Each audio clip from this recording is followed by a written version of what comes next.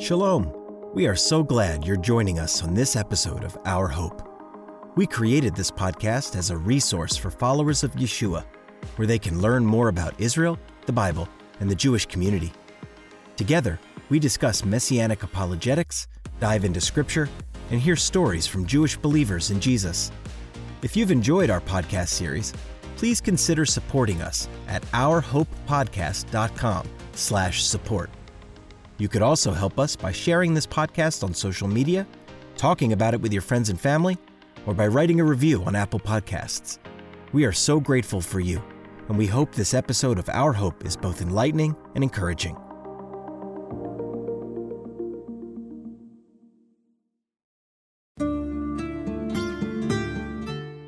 Welcome to Our Hope, a production of Chosen People Ministries.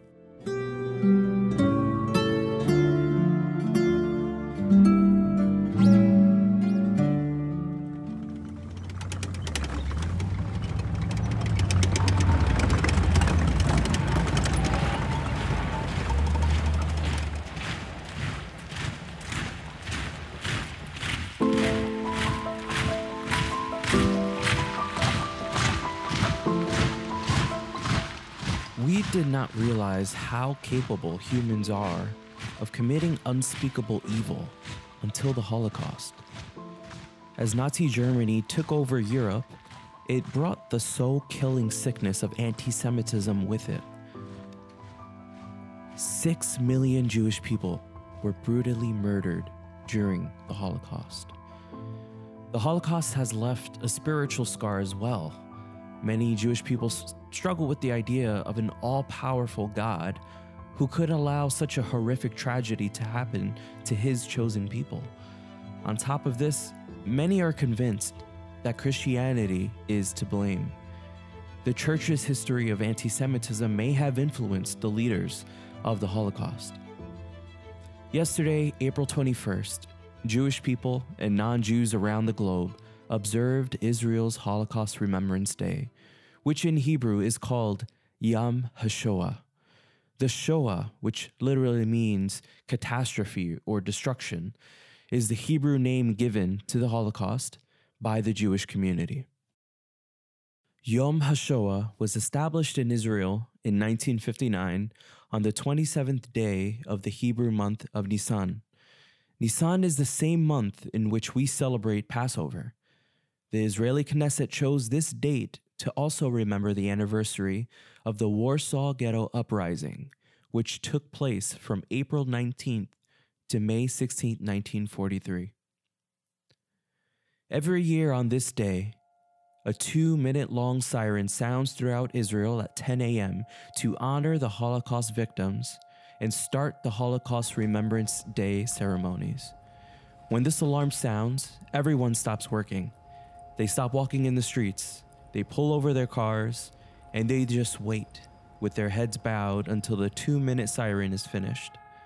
In unison, almost 7 million Jewish people stop what they are doing to remember the precious lives lost during this tragedy.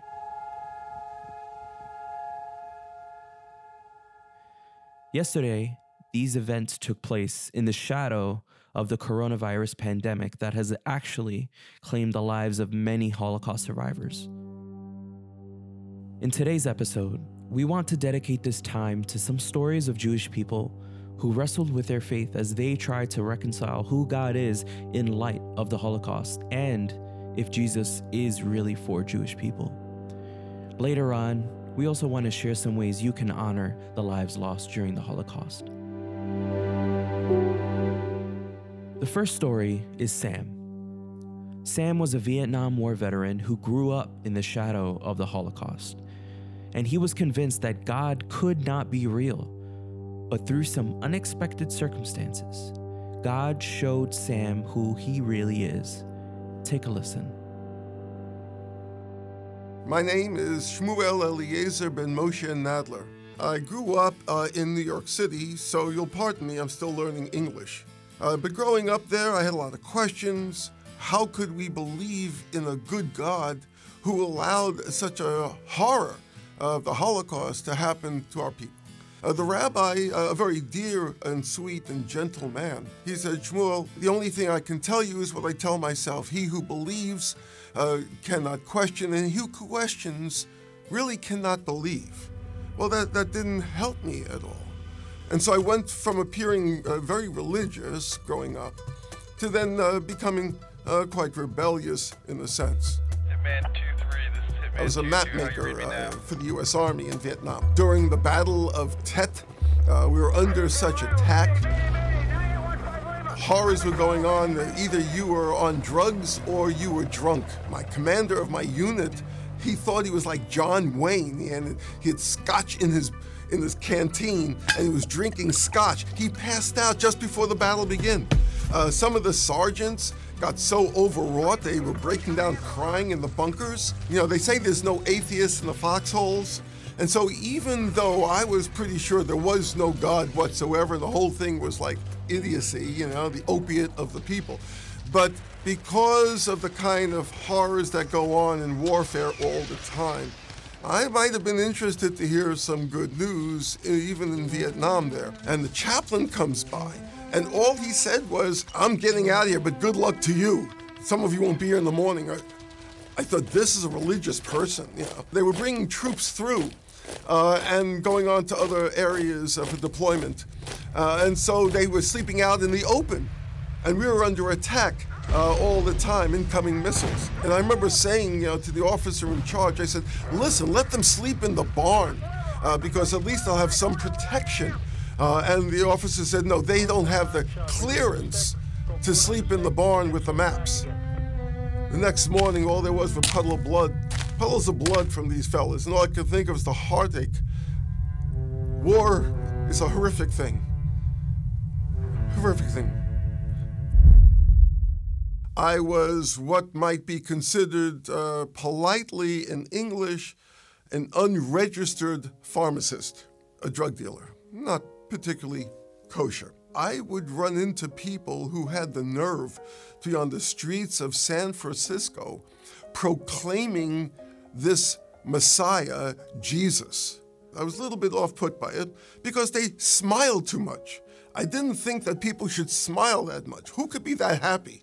But one of them, one night, had the nerve to try to tell me that I needed to believe in Jesus. I felt so offended. Let me tell you why. I thought, oh my goodness, they want me to go to the side of our enemy. It turns out that he said he was Jewish. My heart broke for him. I thought, a Jew who believes this? This has to be the dumbest Jew who ever lived. What kind of Jew believes in such narishkeit, such foolishness? He invited me to go to what he called a Bible study. I thought maybe it was like an archaeological find. They have a Bible, they'll look at it from different sides. I couldn't figure out what that might be. I would go there to laugh at them. I thought it would be my evening entertainment. Now, I got there, and there was a pretty ordinary-looking group of people. Each one had a Bible. I thought that was pretty interesting. They each had their own Bible. But they were taking everything so seriously. What do they think? These are God's love letters to them? And the portion that they were looking at was in the prophets, in Isaiah chapter 53. In traditional Judaism, we don't study Isaiah 53. That portion is skipped over by our rabbis. They wanted me to give my opinion of who I thought the prophet was talking about. Give me a minute. Let me take a look at this thing. As I was reading through it, it would talk about one. It said, all we, like sheep, have all gone astray. Each one has turned to his own way. But Hashem has laid on him the iniquity of us all. It said there that he would be killed, cut off from the land of the living for the transgression of my people. What a strange thing for our scriptures to say. And I got to the last verse in that section, and even though he'd been cut off, it said there that he would give the gifts, the spoils, to the stronger faith, because he had been cut off for my people, for my sins. How could he? I thought he had died. Now he's giving. It came to me that maybe he came back to life. At that point, it came very clear what this section of scripture was speaking about. It seemed to be talking about you-know-who, that Jesus. Nothing is supposed to be this clear. These are really tricky, sneaky people. They put part of their Bible in what's supposed to be my Bible. What a bunch of idiots, thinking they're going to be able to trick real Jews, you know? And so when they said, so who do you think it's speaking about? I looked at them and I said, I don't know. I don't think anyone can tell. The Bible is such a mystery. No one can ever figure this out. They looked so disappointed. And they said to me, well, we'll be praying for you. I said, fat chance. What kind of God is there that'll want to answer prayers for someone like me? Where was this God in the Holocaust? I said to them. Over that period of time, I found myself thinking more and more about it. My goodness, this might be our Messiah. I didn't like that. I remember, okay, God, if you have a Messiah for us, that's fine. But please, someone besides this Jesus. I was living in a very bad place where people were doing drugs. But some thoughts entered my mind. It seemed somehow clear to my thinking that drugs were opening me up to the Spirit, but it was the wrong spirit. That there was a spiritual battle for my soul. But I was on the losing side. I wasn't sure what to do. I got on my knees there and I cried out for Jesus to save me. I woke up that next morning. Somehow, I knew my life was different. I wasn't sure about all the details, but and in my heart, I actually believed that Jesus is Lord, is our Messiah. I wasn't sure what to do. I wasn't sure where to go. Who do you talk to about these things? Not in that world. Well, there was a restaurant. There were pictures of Jesus on the wall.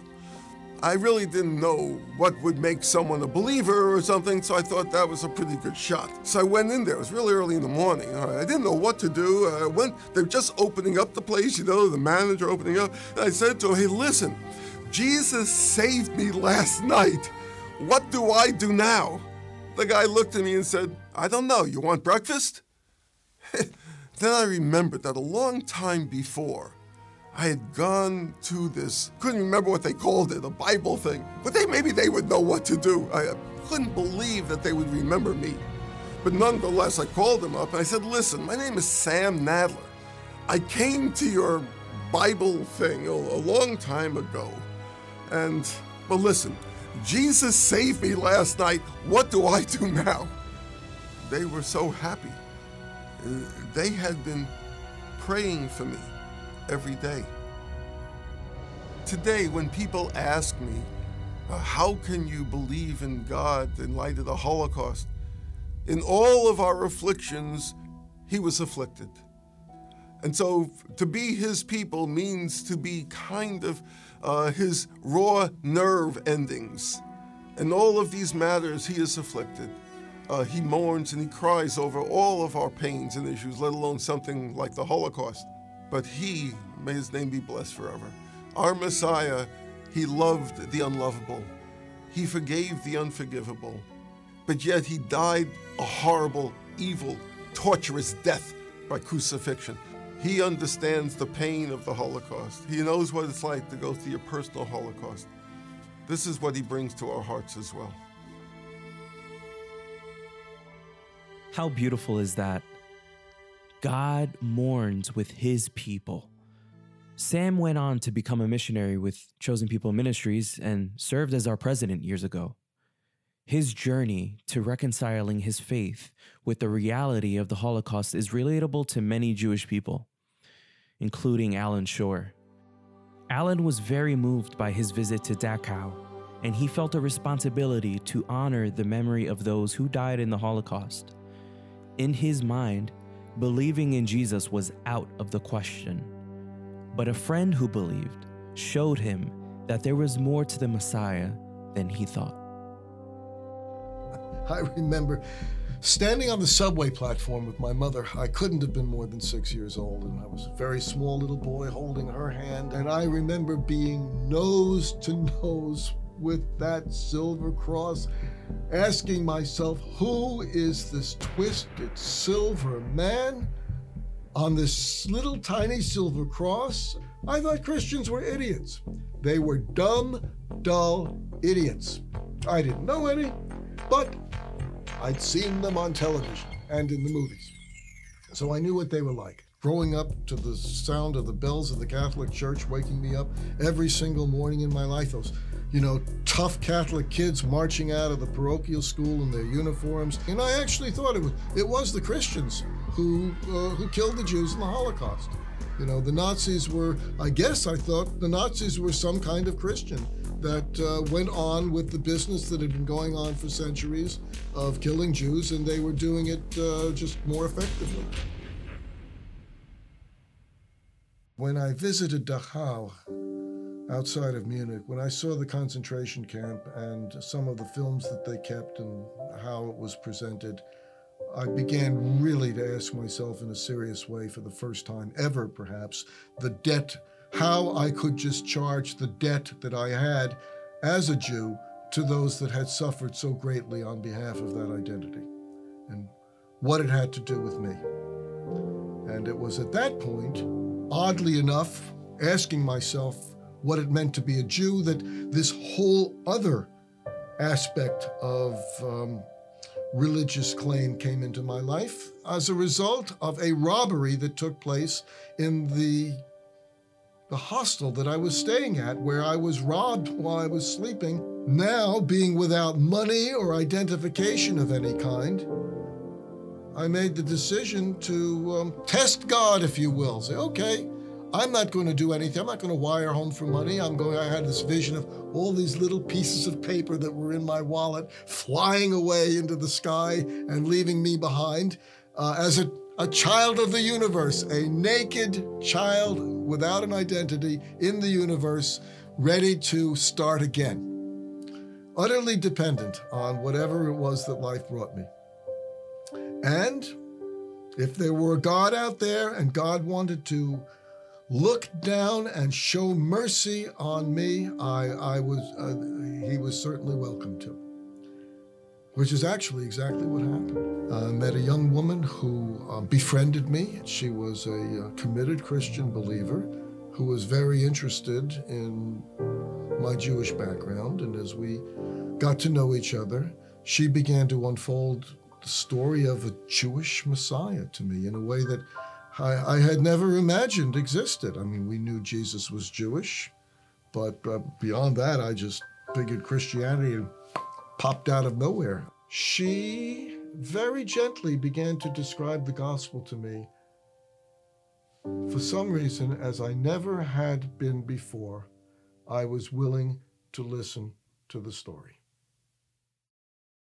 When I was robbed in the youth hostel, I told her something about what had happened to me. She offered to buy me lunch, and suddenly my view of God began to perk up, because I thought, this is like an answer to my prayers. This is what I've been waiting. This is what I've been waiting for. Well, when I ask myself how it was that I became receptive to a message that had just been antithetical to me throughout the course of my whole life, growing up as I did, understanding, even though it wasn't even said out loud, but that Jesus was not for us. Jesus was not for Jewish kids, not for Jewish people, and his followers were not to be trusted. I was challenged because I didn't know that anything like this could ever exist, but there was something so compelling about what she represented. And it wasn't as though she was calling attention to it either. It was just something that naturally flowed from her being that I have to say, I found it very compelling, and it made me want to know more. Reading the New Testament was a revelation to me, because I thought it was a Christian book. That was written by Christians for Christians, had nothing whatsoever to do with Jewish life or Jewish faith. And as I began to read the New Testament, I'm reading all of this scripture from the Hebrew Bible that is in the Gospels, and reading about a Jewish Jesus talking to Jewish people about the prophecies and promises of the Hebrew scripture in the land of promise, and I wound up asking myself, all right, what isn't Jewish about this? And why didn't somebody tell me before? But over the course of about 6 or 7 weeks, as I read the Bible and prayed, learned for the first time in, I don't know, ever really, because something had happened to me in Paris that I couldn't deny. But at the same time, I was terrified. I didn't know how to respond or what to do. I was very frightened that I was going to give myself in a way that I wasn't prepared to do. And I was so intent upon preserving my own freedom and autonomy that it felt as if I was going to, if I believed in God, I was going to betray myself. There was a great contrast between the vivid image that I still retained after all of these years of the crucifix and the silver twisted, lifeless, inert body on that crucifix that I had seen at the hip of that Roman Catholic sister, and the vivid, vibrant, life-giving Messiah that I now began to encounter through the scriptures and in my prayers and in my relationships with other people, and how it was that I was being reshaped in a way that was new. And one of the main ways that was taking place was in the qualities of the relationships that I was having, not only with other believers, but how my attitude was changing toward other people. I distinguish faith and belief. Faith and belief are not the same thing. I think Jewish people have to give themselves permission to believe in order that they may have faith. Walking with God, as I have begun to learn to do, is an extraordinarily enriching, multifaceted way of living. It was through his suffering that he reached me. We love what Alan says at the end of his testimony. Faith and belief are not the same thing, and giving yourself permission to believe will help you have faith. Alan is on staff with Chosen People Ministries on the West Coast, and he continues to educate people about how anti-Semitism has hurt Jewish evangelism and what we can do to heal the broken relationship between Jewish people and their Messiah. They say that if we forget history, then we are doomed to repeat it. Yom HaShoah and Holocaust Remembrance Day remind us that unchecked, hatred can do irrevocable harm on humanity. Here are some ways you can remember the Holocaust throughout the year. You can listen to a Holocaust survivor. This is a great way to learn about the event from a first-hand witness. The number of Holocaust survivors alive today is decreasing every year due to their age. So if you know one or are invited to hear one, we recommend you seize the moment. You can also watch recorded stories online through the Shadows of Shoah and Shoah Foundation projects. Another tip is you can read an account of the Holocaust. There is a tremendous collection of Holocaust literature in many languages, from survivors' accounts to biographies, historical accounts, and even poems. We recommend Night by Elie Wiesel and Pursued by Vera Schlam, which you can purchase in our online store. We know the next two suggestions won't happen soon, but consider it once life is moving again. You can visit a death camp. Places like Auschwitz and Treblinka are eerie monuments left over from one of the darkest periods of mankind's history. You can also visit a Holocaust Memorial Museum. The largest one, Yad Vashem, is located in Jerusalem. There are also several museums in the United States, including the United States Holocaust Memorial Museum in Washington, D.C., and the Simon Wiesenthal Center and Museum of Tolerance in Los Angeles. Before we wrap up, I would just like to end with this. There are many reasons why we might not enjoy peace in today's world. Wars, pandemics, political tensions, and the economy are just a few of the reasons why we find peace elusive. Then, we all have our own personal challenges of health, family, jobs, and personal finance. we also see our culture moving further and further away from biblical values. But you and I know the good news.